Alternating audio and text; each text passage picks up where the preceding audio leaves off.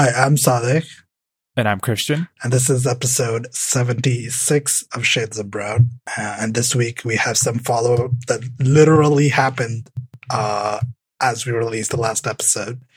So we were talking about Steam, right? Or rather, Valve increasing the developer cut, developer revenue share. And that week, I guess on Tuesday, I think, or Wednesday, Epic announced their own game store, right? And it is now live. So it's a thing. Epic has a new store, and they have timed exclusives. By the way, there is a game there that was supposed to be on Steam, but is no longer on Steam. Called Ashen, I think. It was supposed to be a Play Anywhere title. I don't think it was supposed to be on Steam. It was supposed to be on the Windows 10 store. But I think they did something, and they are now on the Epic Game Store, and no longer available via Game Pass, I think. I don't know if that's like the case, but it is not available in the Windows 10 store. So it's not available on PC outside of the Epic Game Store. It's a thing. Like they updated the launcher, the Epic Games launcher, and it has the library stuff. They have a couple games. They have a few games, actually. They have Subnautica. They have Super Meat Boy. They have Darksiders 3 coming soon, apparently. And they have Ashen, the game I mentioned. So it's a thing. It's happening. I'm looking at the page right now.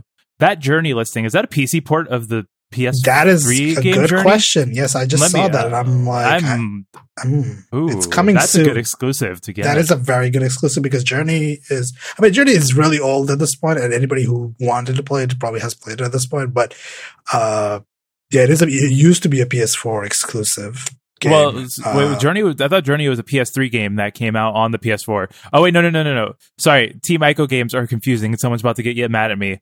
Okay, so Shadow of the Colossus came out on like PS2, then ported to PS3, the PS4.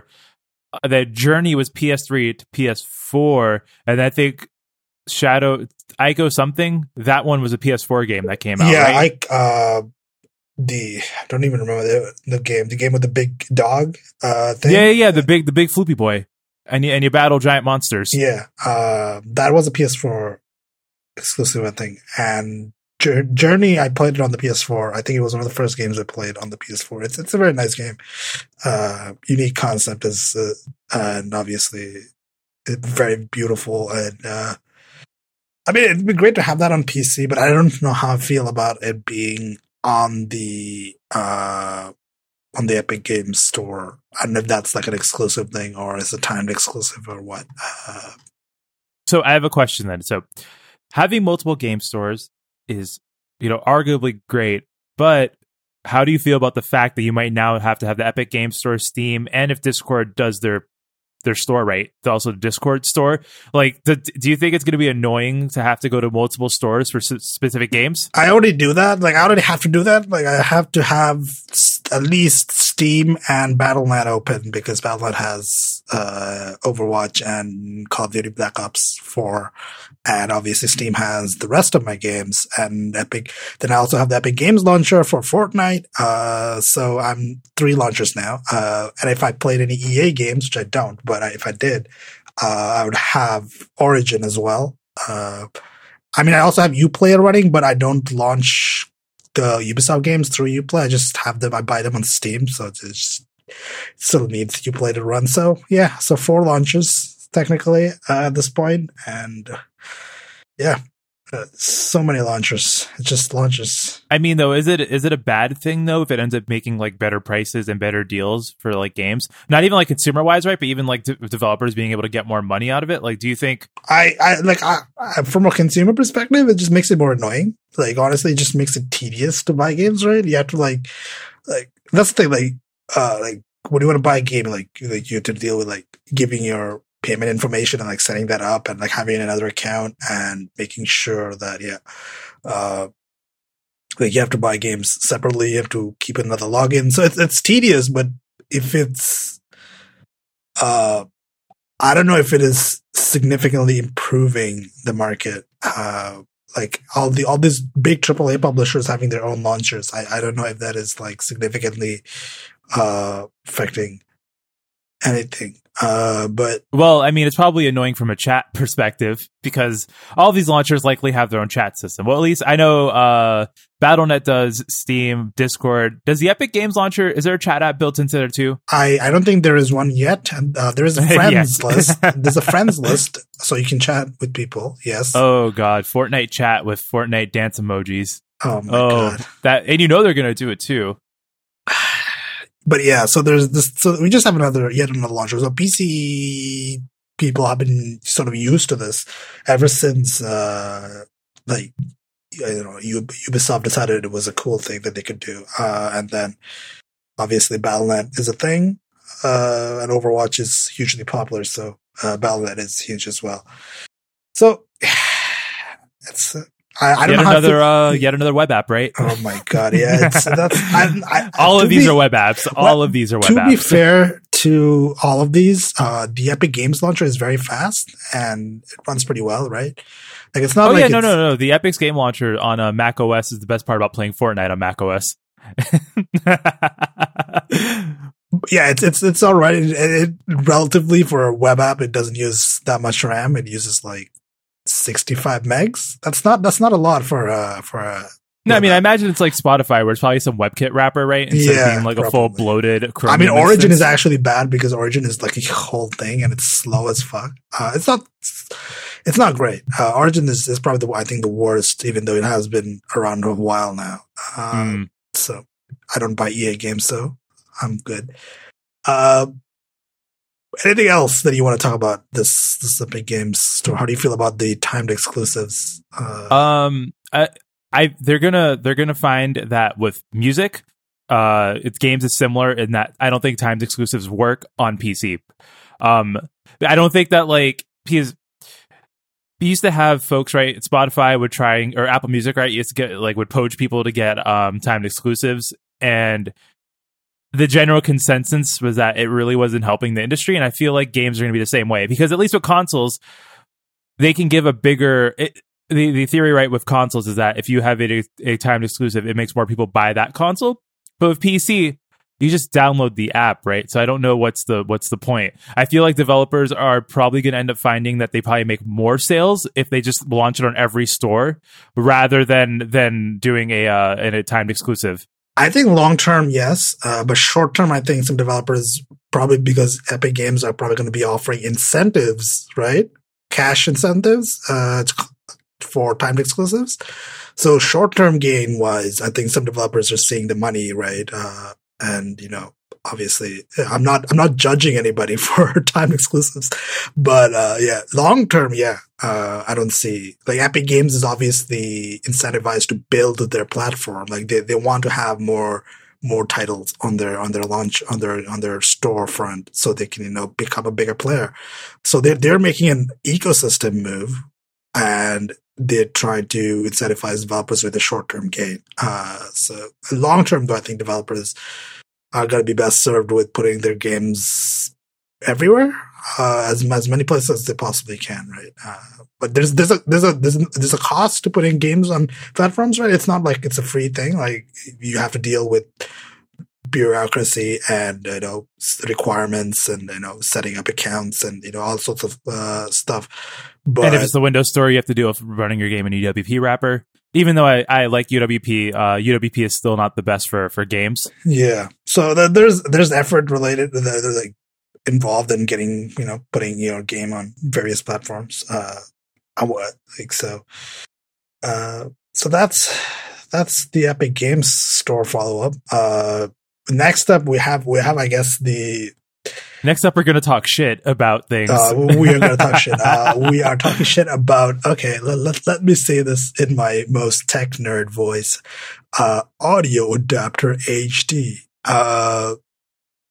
and for those who don't know, this is the amazingly generic name for a dongle for the. So we need to make this clear. This is the dongle to be all dongles. Like this is dongle. This is the king of dongle town. Like if you ask me if you this is a dongle's dongle, you know. Like if I wanted a dongle with my dongle, I'd get this dongle. It's a dongle man's dongle. Hey, Jet dongle's person's dongle. All it's right. not everyone can dongle. You know, like you remember that. I don't know if you ever saw SpongeBob as a kid, but there's this one episode where it's like he, she, they wumbo, we wumbo. It's the same thing with dongles. He dongle, she dongle, we dongle, they dongle. All everyone right. dongles. Oh my god. So this is this is a dongle for the Essential phone. This is a DAC essentially. This is a DAC.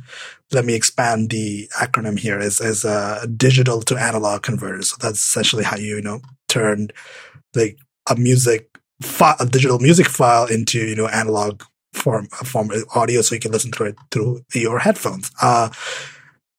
So this is a very shiny titanium apparently dongle that goes into those little pins right at the back of an Essential phone that they I remember we talked about this a long time ago when they're like pogo pins. It's sort of like the smart connector on an iPad Pro. So this thing has like a high res ESS Saber DAC, which is a very good DAC chip in this thing. So I mean, why is this? Why does anybody care? They also have to make it even more hashtag synergy. They have a thing. They have a deal with Tidal where if you don't have a Tidal account already, you can sign up. If you're an Essential phone user, you get 3 months of Tidal Hi-Fi. Oh my god! Every time I think about Tidal now, I think about that one time I went to go see Beyonce live, and Jay literally was paying like some street team to walk around before the show started and give people codes to Tidal. And I was like, if any of the price of the ticket that I just paid went to Tidal and not Beyonce, I'm gonna be upset. Don't do this to me, Jay. No one gives a fuck about Tidal.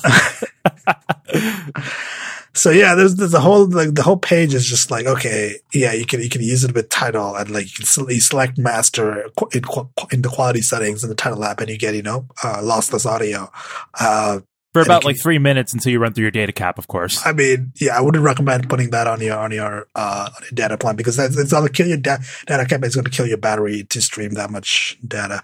And it costs $149. Nobody like if you're if you're the person who's really into the Essential phone and you also really want to listen to lossless audio, you would buy an LG phone that has the DAC quad DAC, DAC. Yeah, you get the quad DAC. Quad DAC sounds like the name of like a really horny like duck superhero. Like that's all I imagine. I just imagine like a sexy duck superhero. If you buy an LG phone, you have to deal with the shitty flash and like their shitty. You have to deal with shitty LG phone. Well, I mean, listen, you get the good quad DAC, but the screen's quad NAC. I don't know what that joke was. I don't know what that joke was. Let's move on. Is there anything else we want to dongle about before we move on to our next topic? No, that's all. This is all that thing deserves. I don't know why we have a dongle for a dead phone, but we do. Also, one last thing. Fuck Andy Rubin. Okay, yeah. I mean, fuck. He can fuck himself. Next up, we have our two serious stories. I guess we have our big. This happened a couple weeks at this point ago. So we have the NPM debacle. So what happened was there was this package on NPM. NPM is the Node package manager for people who don't know. Node is Node.js, which is server-side JavaScript. So they had a package called flatmaps-stream, right? Flatmap stream. What happened was that the OG the OG developer was not, or like he hadn't used it in a long time and he wasn't maintaining it. So somebody emailed him and asked, "Hey, I want to take over maintainership of this package," and he just gave it to him. And there's like, and this person was obviously malicious, and they inserted a backdoor into the code, an obfuscated backdoor, which was intended to steal Bitcoin private keys. So Bitcoin wallets have private keys, which if you steal them, you essentially own the Bitcoin, the wallet.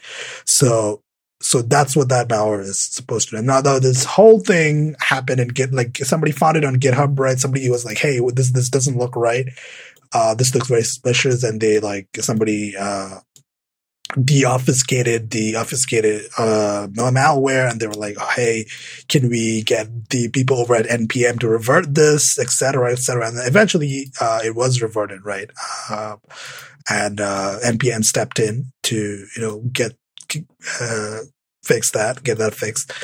But what does this say? Like, what does this say about the state of like people who maintain packages that are small, but they are used by a lot of people and are popular, and essentially the developer does not have any intention of managing it? So, like, what does it say about, is the developer supposed to be maintaining something forever, or if they want to hand it over to someone else, they have to do a whole vetting process for that? Like, how do you what is the technical side? Like, how do you prevent something like this? How do you say if you change maintainership of a package, it's a whole new version and it changes signing keys? Like, how do you deal with that? So Christian, I'm gonna let you give your thoughts on all this. Firstly, I believe that Node and NPM and a lot of modern web app development has a huge problem relying on too many frameworks and libraries for simple things.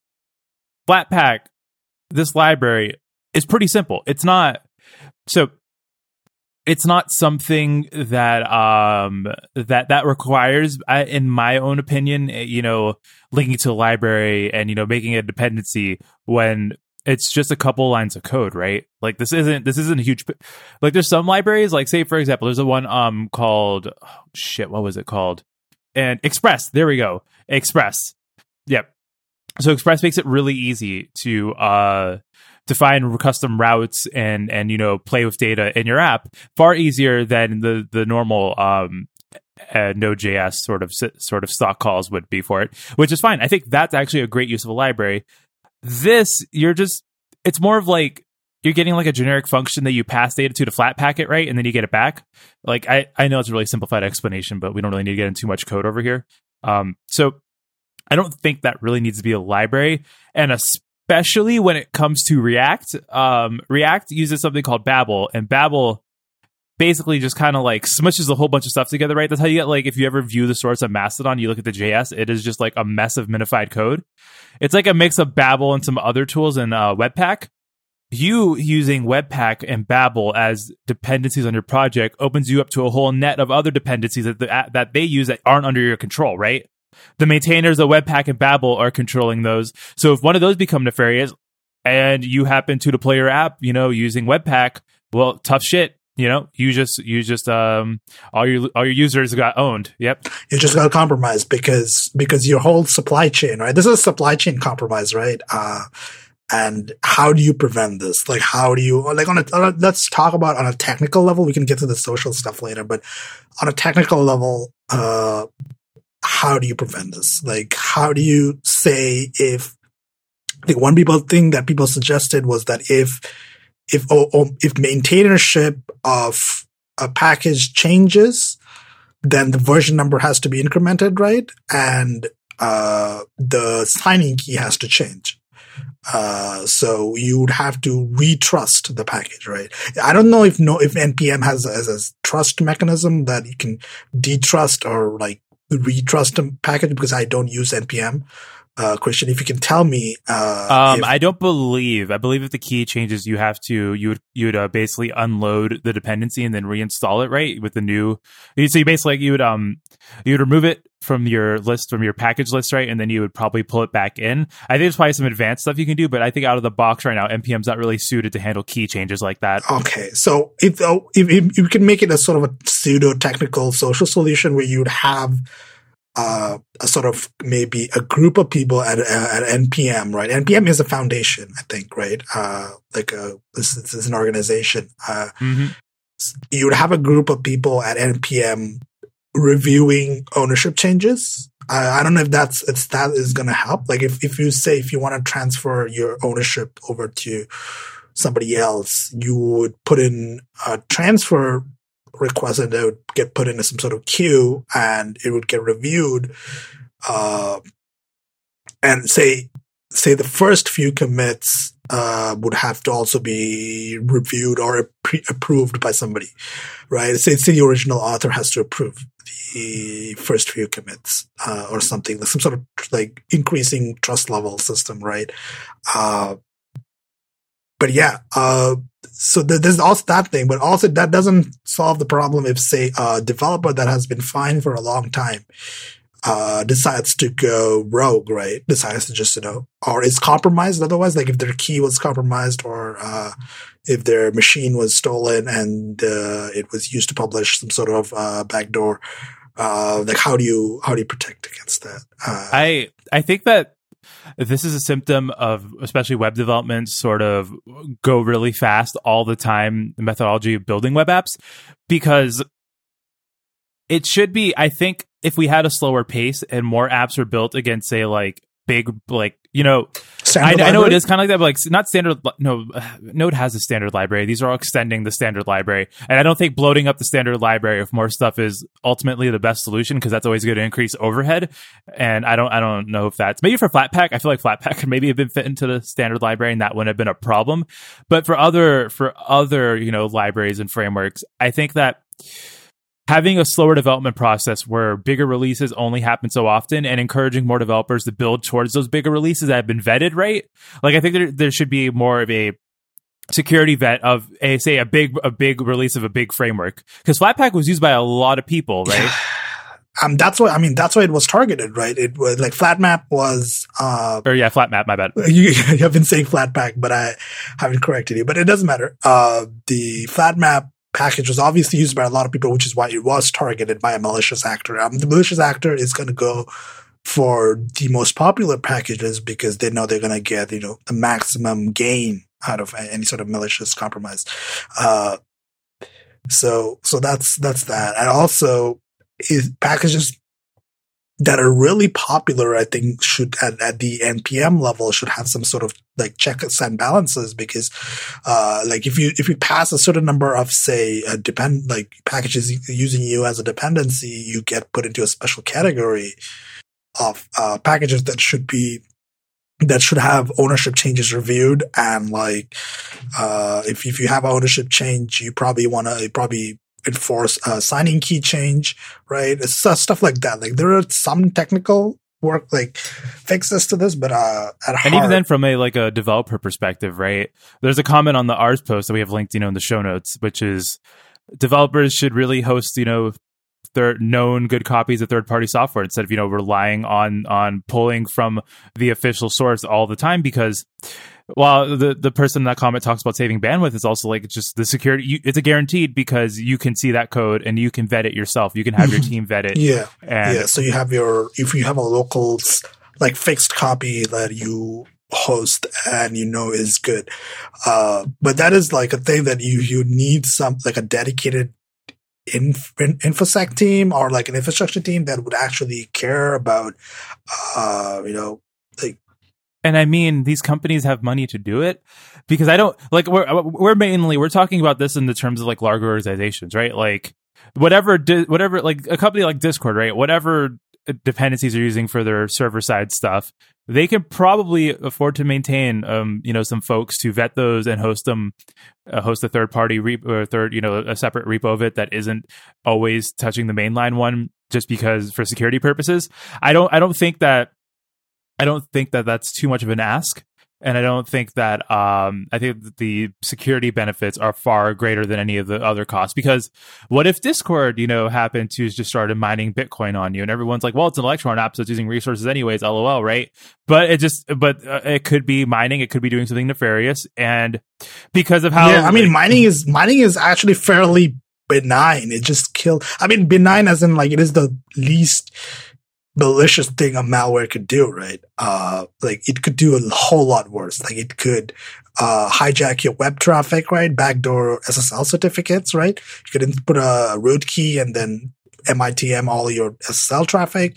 It could steal your banking information. You could steal your keystrokes. You could steal your passwords. You can steal account information. Once you're in there, you can do a lot of things, right? A lot of applications are not restricted. If on a user's PC, but even on a server, if you're not running, say, your web app inside some sort of restricted container, like maybe you use Docker or something, then your application might have access to various system things, which could be compromised. So it's like, once you're in, there's a possibility of a lot of things going very wrong. So like this is one of those things. It's like we noticed this. Like somebody actually, like what happened? What would happen if nobody noticed this? Like how do you? Yeah, so it's like, I don't even want to say from a social standpoint that some people were like, developers should have vetted the person, and they were tired of maintaining it. They didn't have time. They didn't want to maintain it, so they just gave it away. I think there needs to be a formal process for abandoning projects too on the NPN side. Like there should be some sort of like form you fill out saying, hey, I created this, I've maintained it, and for whatever reason, for whatever circumstances, I no longer want to maintain it. So this project should be marked as unmaintained, or it could go, like say you're an aspiring developer and you want to maintain one. Like there needs to be more accountability in this process. Yeah, I feel like the NPN Foundation could possibly handle a lot of this sort of this middleman approach of having some sort of group of developers or some sort of committee do vetting. But I don't like it is a technical problem as much as it is a social problem. I think the social problem is like how developers write like code in the modern web development ecosystem, right? And how web developers are essentially pulling in dependencies fresh every time, which is absurd to me, by the way, because like on a Linux server, you don't pull in dependencies all the time, right? You install dependencies from your package manager and you leave them there until you have to do a security update, and that's that. But say you are a developer, and I think that package maintainers, right, in on the Linux side, probably.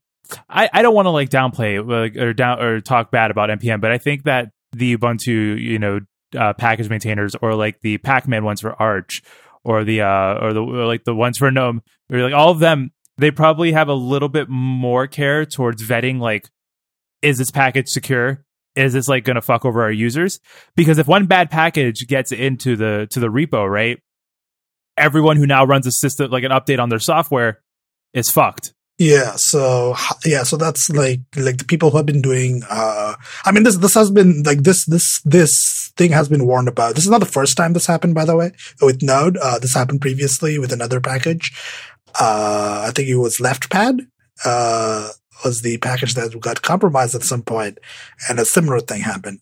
But package maintainers over at Linux land have been sort of warning against this, proliferation of language-specific package managers for a long time. The alarm bells have been sounding, I guess, for a long time. But the sort of level of move fast and break things, etc. There are advantages to having language-specific package managers. It allows you to have a more contained sort of dependency management system, but it also like you're also relearning all the lessons that like package managers that have been around for a long time have already learned, right? Yeah. Although, talking about sounding the alarms, our next story. Oh my God! Oh God, we're about to get into it. Yep. So, content warning here. The next hour, people be like, "Oh, why do you complain about Electron and stuff and blah blah blah?" Like this Electron discourse is tired. Cool. So that's what we're about to do for the next hour or so. Yeah, so just fair warning, like this is going to be the rest of the episode. Yeah. So the next episode is titled "The Web," so it's very ominous. So we have news. We're gonna start off with the news, and then we can sort of move on into the discussion.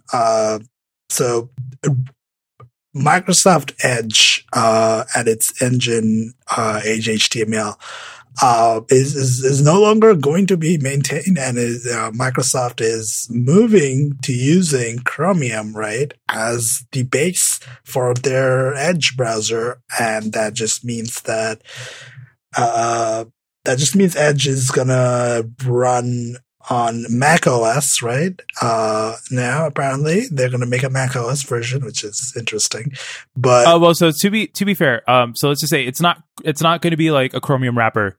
What Microsoft is doing specifically is Blink and V8 are what they're porting to Edge. So that the semantics there are a little weird, but the important distinction, right, is that this is not a fork of Chrome.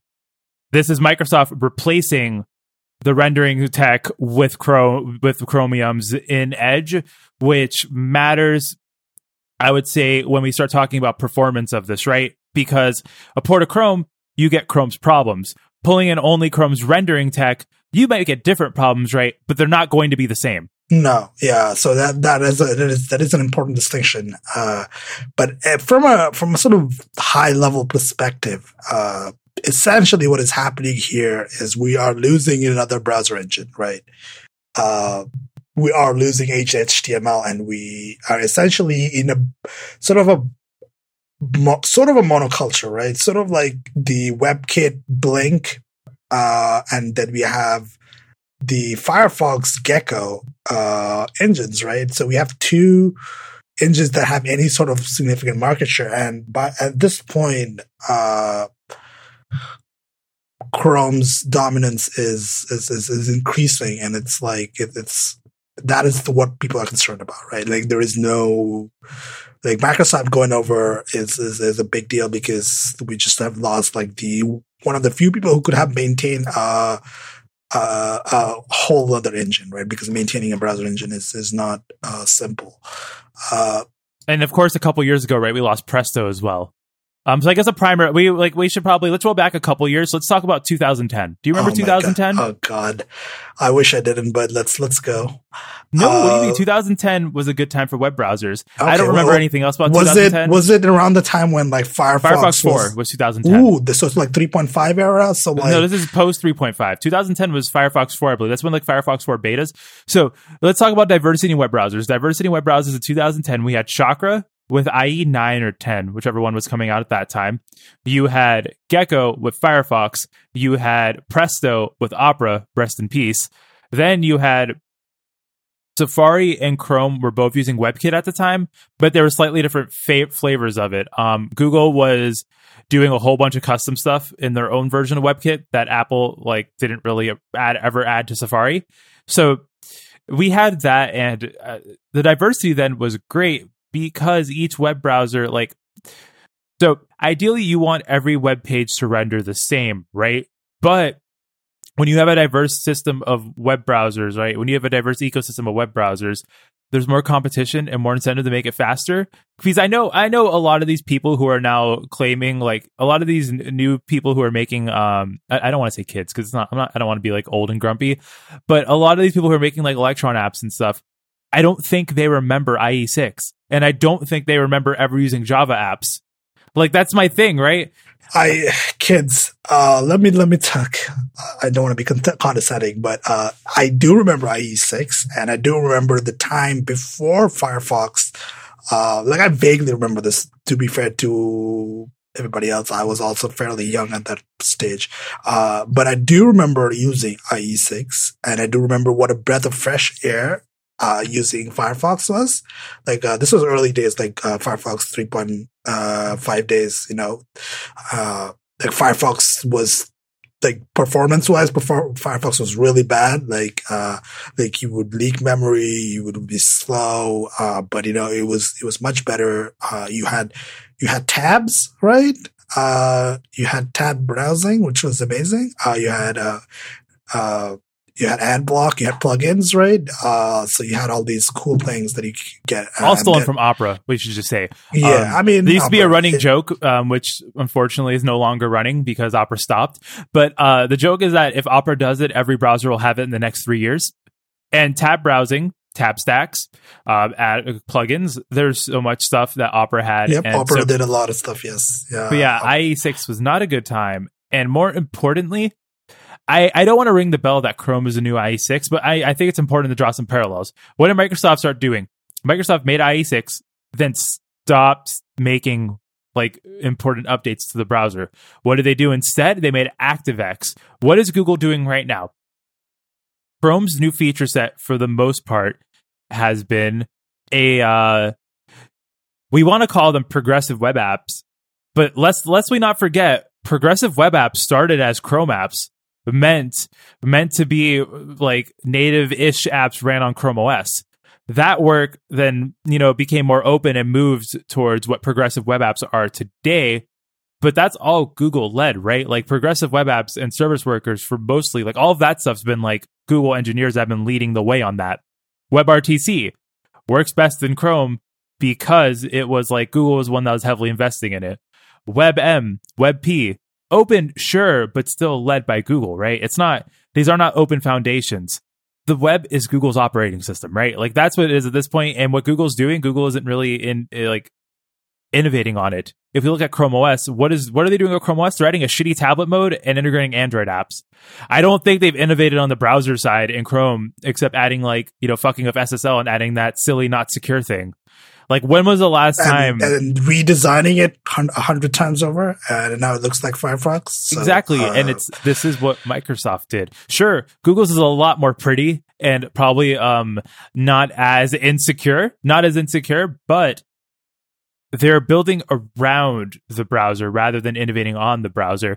And yeah, it's not like the comparison is not like, exact. The details won't match because it was like, different times, different technologies, but the sort of this moral of this, like it's like the moral of the story is that a browser monoculture is bad for the web, and is bad because it creates, what happens is that the monoculture defines the standards, right? They make the standards.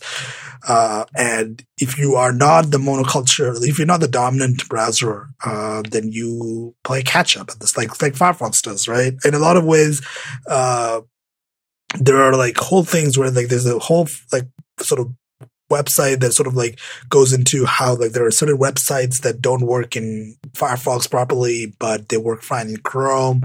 And like developer, the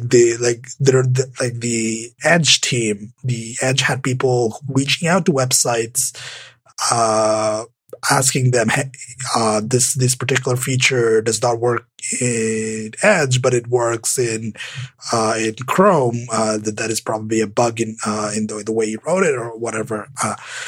And the developers would respond that they don't care because Chrome is the market leader and Edge's market share was negligible at best. Which is really strange, mind you, because if we talk about phones, right, like you don't hear that answer about Android.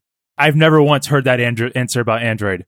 Like I don't everyone makes their best app for iOS, even though iOS is not the majority of phones. So like that web developers, we're not friends right now. Because it's like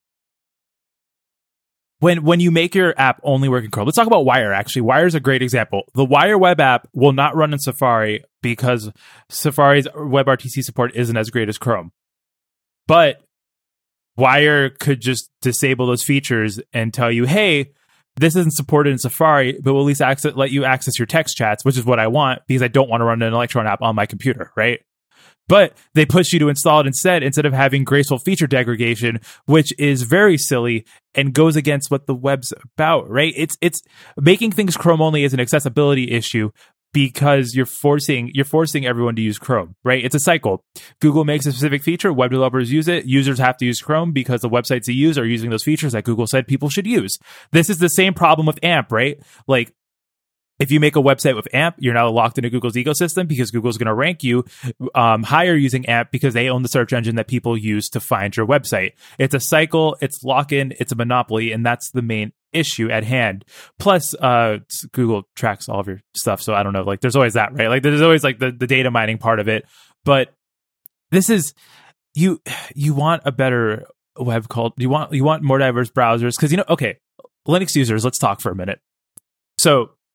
There's once upon a time, I know it seems weird now, but there's once upon a time where we had native apps for most things on Linux.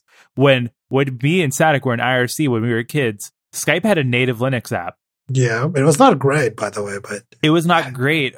But here's the fun part, though. Most web apps back then used open standards, so there were a lot of great third-party clients. So even if the official one wasn't on Linux, you had, like, say, for example, let's talk about Pigeon. Pigeon you could log into almost any chat service with it and use it fine. You could use IRC with it. You could use, Facebook Messenger. You could use Google Talk. And that doesn't exist anymore. You're now locked into using these Electron apps, which, for the most part, from what I've heard, Electron on Linux is not a great time. Like, it works, which is like, all right, but I genuinely feel like most third-party software that is not maintained, but like that is maintained by large corporations for Linux, has probably degraded in quality and performance over the years. Because since you can just add Linux as a build target to your Electron app, you don't have to test it as much as, say, writing a native Linux app.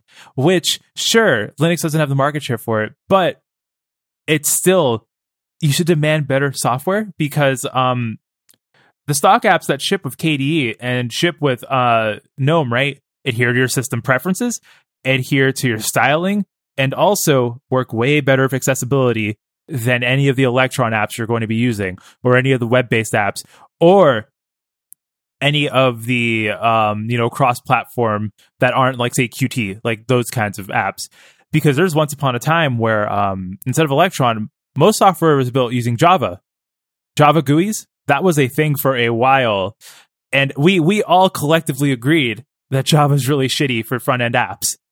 And I get it, right? There's like a bunch of web nerds who grew up making Flash apps who like really love working that environment. But that environment is like the environment of just like web technology does not belong on the desktop. It truly does not, because desktop operating systems, right, are geared more towards, say, working with native apps, calling native APIs.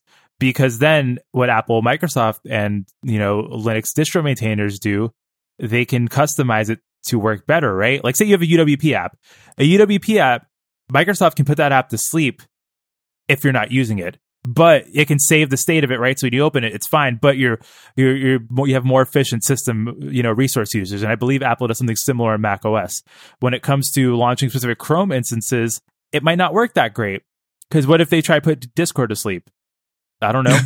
It's like a hot mess.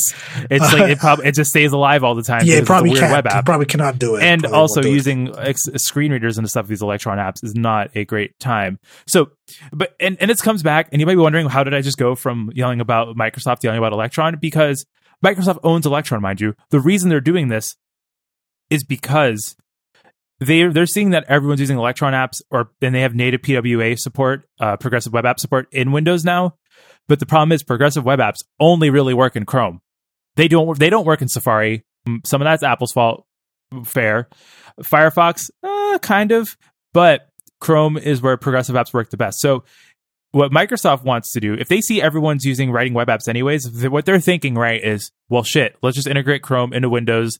So at the very least, these web apps that everyone's using aren't going to suck. Because I imagine that if they integrate, if they replace WinJS with some Chromium-based version of WinJS, they can say to Discord, they can say to these companies that make Electron apps, hey, for your Windows version, just use our APIs. It runs the same. It's the same as Electron wrapper, but you'll get better performance. Which upsets me on multiple levels because they really should be writing native software. They really should. Like, you can do as much work as you want to make a JavaScript app play nice of your system, but at the end of the day, it's a fucking JavaScript app. Which means that one CPU, like one weird optimization gone wrong, and your UI thread's hanging because of how JavaScript works, right? Like, JavaScript is so easy to make like one small mistake and make the whole app lock up and everything get really janky.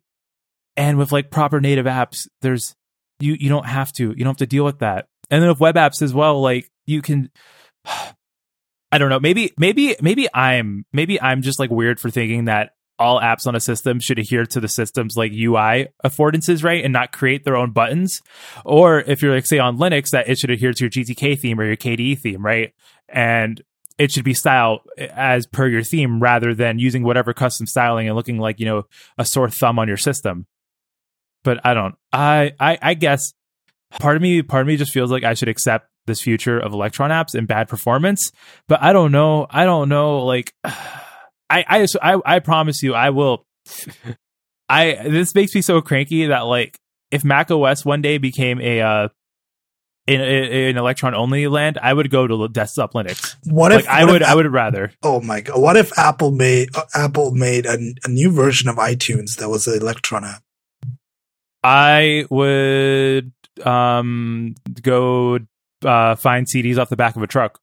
That's what I would do. I shit you not. And I would download Fubar or something, or some native, music player, because I mean, iTunes is shitty, but a web app based version of iTunes. And yes, some of the views in iTunes are web apps, right? Or web views right now for the sake of Apple Music stuff, but that makes sense. But it's just like, I'm not against using web technologies in your app, right? It makes sense for some things. If you have dynamic content that's loading, like that's fine. Use a web renderer. But for your buttons, for your controls, for most UI, making that web technologies is not great. And I know there's a Daring Fireball article we have in the show notes, which is about Electron, the decline of native apps. And John Gruber talks really about, it has a really good example of Word 6.0, which was a cross-platform monstrosity, which was such a bad app that it made Microsoft rethink their Mac strategy. And I think that's a pertinent example because I think for like chat apps, sure, Electron might work great. But just thinking about what could go wrong with using, like Electron to build like serious productivity software. And that's like, ew. What if Adobe tried writing like Photoshop in Electron? Think about how much RAM that would use. Think about how much system resources that would use, because almost everything's running in its own fucking process. Oh, no. And sure, okay, having multiple processes like makes sense, but like how Chromium tends to do it, there's so much overhead that you're getting when you don't really reap the benefits of it, right? This is not architected to make these kinds of applications. This is not what this is meant for. This is like some weird hack. And Microsoft can like try and make this hack as native as possible, but at the end of the day, it's not a native app, and it's never going to act like one. It's never going to be as smooth as one, and it's never going to be performant as one. Because let's talk about Telegram for macOS. Telegram for macOS right now, let me open up Activity Monitor. That is a native app. That is native code, and I can tell you how much RAM it's using right now, just sitting idle. It is using 160 megs. Discord, however, Discord process 1, 300 megs. Discord process 2, 200 megs. Discord process 3, 80 megs. Discord process, is there a 4? There might be a 4. But even then, that's like half a gigagram, basically, just for a chat app, which is ridiculous. There is no reason for a chat app using that much memory. Telegram's desktop apps are written in C++ and use Qt as not the Mac OS one. The Mac one is a native AppKit app. I'm pretty sure. Okay, I believe so. I might be Windows on that. I think the Windows version uses. I'm looking at the dependency list on the GitHub repo for the desktop app, and they have Qt, right, as the UI, and this is the Windows. No, this is the Mac OS as well. Apparently, is also Qt. Oh, okay, never mind. It looks native enough, so that's fine for me. I like Qt's absolutely fine. Yeah. So that, I mean, there's a reason that it's fast. Like it's a compiled, like it is like light and it's fast. It's not loading an entire instance of a browser, etc. Like I don't know how much we have gone past, like how much we have, like how much we have moved past using like native apps. Like at a certain point, you feel like the development cost versus benefit is not enough for developers to justify. Like how do we tell developers who barely have time to develop the web app that they need to write? Also, they need to tell their company that they need to write a native app for Windows and Mac OS. Like that is a significant like labor undertaking, and also from a capitalist perspective, expensive, right? Like it is expensive to write native applications. Well, so my one argument against that is that on the Mac OS side, you can use, if you're running your Mac app in Swift and your iOS app in Swift, the only thing you need to make different, assuming you're using Apple standard libraries and you're not going too wild with your frameworks, you can use the same backcode, right? Like you need to just change the code for the front end, but yeah, you can have most of your Swift code running like, the logic of the app be the same between them, and it'll function the same. And it's just, you make one UI and app kit and one UI kit. And with Marzipan, you can just make, an app, a UI kit app, and then have it scale to the Mac. So I think that it's like, So is Marzipan, whatever Apple is going to call it when it actually is like released, is some sort of hedge against Electron, like some sort of like it is trying to like put in a little bit of a thing where you can say that, hey, if you don't want to build a web app that's like the Electron web app that has shitty performance on Mac, how about if you already have an iOS app, why not turn that into a Mac app and it will run better than you? Which I think is fine. It'll run better than your Electron chat app. Apps and stuff, right? Yeah. But for like, maybe for like productivity software, no, but at the same time, so I want to fight against the cost perspective that you're saying for a couple of reasons. So let's talk about big productivity software, right? How is that paid for? Adobe's all subscription. Yeah, I mean, right? I'm not talking about big productivity software. To be clear, like I usually when I say cost, I don't mean for big software like Adobe, because Adobe obviously they're not going anywhere. They have a lot of resources. They make a lot of money of their subscription fees, etc. But like I'm talking smaller developers, or even like let's talk about Wire. Like why would Wire build a native app? Like what does that give? Like what does that actually give them? So here's my argument to that. Wire could have their website and no native apps, and I feel like that would be fine. And what Wire's not doing, which is what enabled all these great native apps, is open standards, right? Like Wire could have, say, an API system to make calls or something like that, right? To get messages and be like, hey, give the disclaimer that maybe if you're using a third-party app, it might be less secure. But why can't we do that? Like, why can't Wire just like open up whatever the communication stuff they use, and someone can build a native app that plugs into it, and you can have some sort of like user stored password, right? That's hashed, and only if it's verified on Wire servers, then then you like access is given to the account, or they can have a huge disclaimer saying, hey, this might be not as secure. But the only one good thing about using XMPP was that it was open and anyone could make an XMPP client, and they could, you can get all your chat messages. And we have moved so far away from that. Everything's a closed standard for no reason.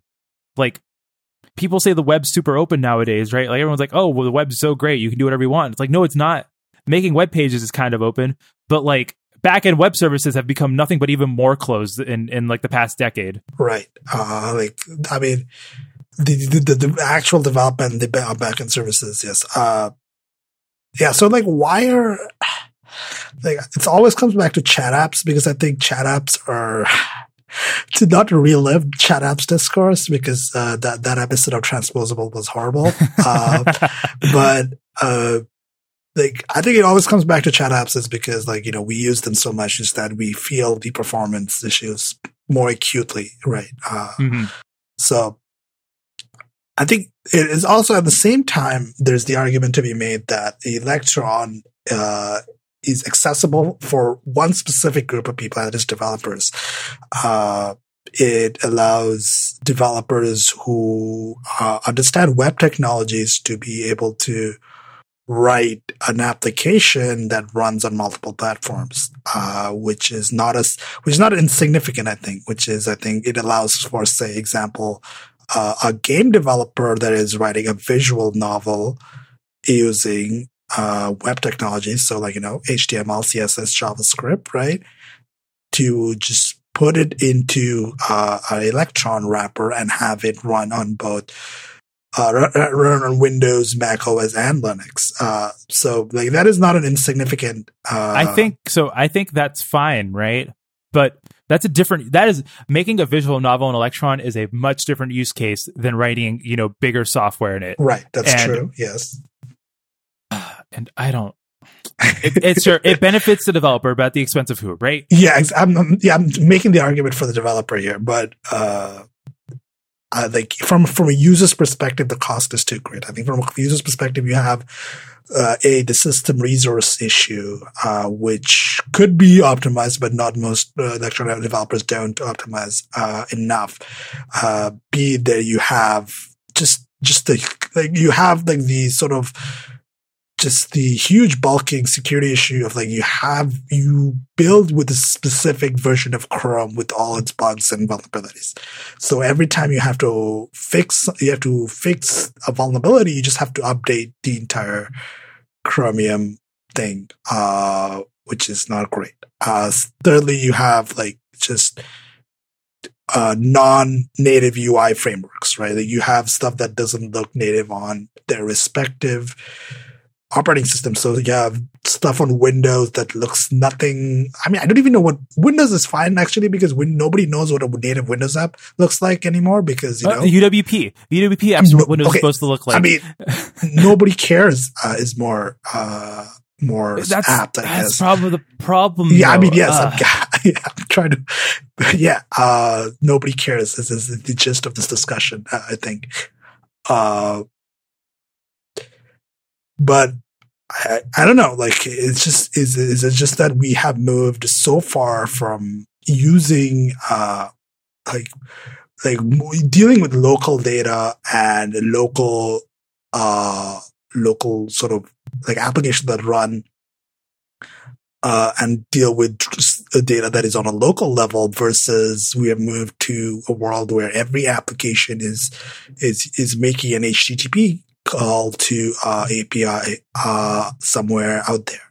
So we have moved into a different era, right? We have moved into, I think, I think a recent episode of what is Federico Vitici's podcast, not Connected, but there was another one where he talked about he talks about iPad productivity stuff. And he talked about how it is basically everything is on the cloud now, right? Like you can have realistically a computing sort of methodology where you don't touch and like basically don't care about the local file system or anything locally, right? The local system is only essentially a processing platform, right? And essentially like display. So you basically move to sort of like a mainframe, like old school mainframe model. And is that why we're going? Like, is that why we bemoan the lack of native apps? And why is there's so many Electron apps? What is like, it's I think it's larger than the web. It's larger than just Electron, right? Like it's larger than just it's like a cultural and societal like thing, or a capitalist maybe thing that we're moving towards, more closed sort of things that we don't control, right? So I think there's a lot that I'm going to fight you on. I just want to say before this that I love you, but I'm going to fight you on most of this. So let's start with the expense. it is my utter belief that all programming should be at the benefit of the user at the expense of the developer. The reason you work in like low level tech, if you're making operating systems and you like really optimized code, is because it enables you to have smooth scrolling in apps. It enables you to have performant systems. And most programmers these days, I don't think, appreciate the amount of work that goes into performant systems and making software that is readily responsive and always works. And I think there's a lot of philosophical stuff going into this, and you listening might maybe be like, well, how does this affect me? So do you know why everyone on Mastodon says computers are shit? Because they're using a bunch of unoptimized apps, and when you have a whole system of trash software written shittily, you get the fun problem called, I'm moving my mouse, nothing's responsive, what the fuck is going on with this computer? And you know what solves that problem? Buying like 32 gigs of RAM. But operating systems have not changed their base minimum. It kind of does solve the problem. It just sort of makes the problem longer. Like, it takes longer for the problem to happen. But like, even on a fast system, the web apps crawl. Like, it's not like just like if on your PC, if you ever have an app come to a pause on this computer you just built, there's something wrong with that app. There is no reason, because operating systems have not changed their minimum requirements that much since 2000, since Windows 7. I don't think Windows Vista, Windows 7, I don't think operating systems have raised their base. Desktop OSs have raised their base, minimum requirements to install them. And that's, in theory, software should be flying nowadays, but you have all of this poorly written software that's not native. And this is the thing, not native software is always going to perform worse than native software. That is true. That was true when we used Java apps. That was true when we thought we could be cute and use ActiveX applets. This is true with Electron apps now. It's always going to be less performant. And mind you, there is a period where web apps are performant enough, and it's still performant enough given that you're running only that web app and not a system full of web apps in their own Chromium instances on your computer. And the end result is just frustration for the user. And I honestly don't give a fuck if it's easier for you just to write JavaScript and not learn Swift or C#. And I don't give a fuck if a company might save, $40,000 a year by not hiring a developer, $50,000 a year by not hiring a developer to do native work. You got VC funding, tough shit. And once again, for those of you who are hobbyist programmers listening and who want to use Electron for small projects, sure, this is not related to you, because my problems are big companies like Discord, companies like Wire, companies that use just Electron for no reason. Y'all can afford native developers. Y'all can afford that. And I get the fact that you have to like build a Windows, Mac OS, iOS, and Android app. And I mean, if you really want to be, feisty, even a native Linux app. But, what negates the problem once again is just opening up. Like, the control should always be in the user's hands, right? I I don't like it. And I get it. This is maybe tired for people, for like everyone who's like follows me at Mastodon. I'm sorry, kind of, but it's your computer. You bought it. You should be able to like control the software that's on it. And oh my God, my HomePod is activated. I need to turn this thing off. How did you even trigger that? I don't know. There we go. Good. I hit it. I hit it without playing anything, but it's your computer. You bought it and you should be able to do whatever you want with it. And I don't know, with like closed services and really gross web apps that run these Electron wrappers, it's taking control away from you, and I don't like it. And I don't know, like I guess at the end of the day, this is one of those things that I could just tell you on a philosophical level, that having diversity in browsers and having diversity in operating systems, and the fact that Mac OS and Windows and Android and iOS maybe should not be the same thing, might not make sense to some folks, like, I guess. But it is, I think from a certain perspective, it feels like it's not completely a technical argument versus a philosophical argument and a social argument even. I'm arguing for the developer, but also at the same time, like, I want to say that I do not care for the rise of the Electron app. Like, it is not where I want computing to go, right? It is not where I Like, I don't want to like have a future where like literally everything is a fucking web app. I don't even know what that would look like. That's Chrome. That's Chrome OS, right? That's what that looks like. It looks like Chrome OS, right? You have a browser, right? And you have Android apps that don't look native. So yep. I and guess. Also with one last point I want to bring up is web development's methodology of moving fast does not work on the desktop.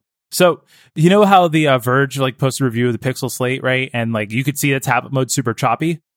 Google's answer to that was, well, we ship a new version in 6 weeks, so we'll fix it soon.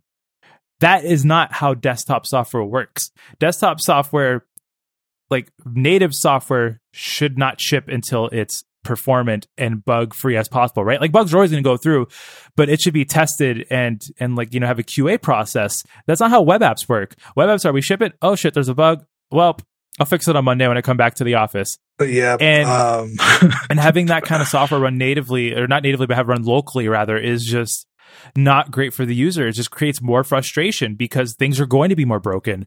Chrome OS right now is broken if you use their tablet mode. It's like you get jank everywhere. It stutters. It does not work as intended. And like even using the pen, like it lags when you use the pen, which is like amazing to me. Like there should not. Like software, like desktop software, native software already has begun to slip in terms of quality in recent years. You know, hence Microsoft's new thing to, you know, they're going to test Windows 10 more so it doesn't delete your data, and Apple having a renewed focus on bugs and all of that with iOS 12. But it's just so much worse when it comes to web software. And I think my end argument is, by accepting a world where we use nothing but Electron apps and web software, you're lowering the bar of quality for what software should be. And for you, the end user, that's going to result in more shitty applications and the computer doing things that make you angry. This is gonna be more folks just getting upset at their computers not working the way they intended for reasons that aren't their fault, just because some company can save money on developers, or just because someone doesn't want to learn Swift and wants to use JavaScript, right? You can at the end of the day, optimize JavaScript as much as you want. It's still JavaScript, and it's gross. And if I don't know, hi desktop Linux. I heard all the cool kids are using. What are the cool kids using these days? Not Fedora. Arch Linux? No, Arch Linux. Are the kids still using Arch Linux? Oh, no, God, we sound Linux. like old people. Jesus OpenSUSE. Christ. You know, I'm going back to OpenSUSE. I'm going to just put it on this MacBook. I'll find a way to make it work if Electron apps keep taking over. And I don't know. I guess I'll be that person that uses a native Matrix client that only runs on GNOME 3. Oh my God. I mean, I will compile my own Matrix client if need be. Jesus. I will do that. I am not afraid of compiling my own software. Yeah. Let's just compile everything. It's fine. We don't have CPUs for what? I mean, hey, I'd rather be compiling software than having my CPU spike because Discord got a notification. All right, I think we're gonna wrap this episode up. I think people probably at this point are like, if you stayed through us through this whole segment, thank you, because I know it got a lot very intense. We talked about all sorts of shit and bounced around a lot, but you can find us as always, twoshadesoфbrown.com. The show notes are there, and the contact address is contact@twoshadesoфbrown.com. You can find me on Mastodon at staticsafe@mastodon.thumblcloud.com. And Christian, where can people find you on the internet? You can find me on Mastodon at chosafine@10forward.social. Chosa.online is my website. And yeah. And with that, goodbye. Bye.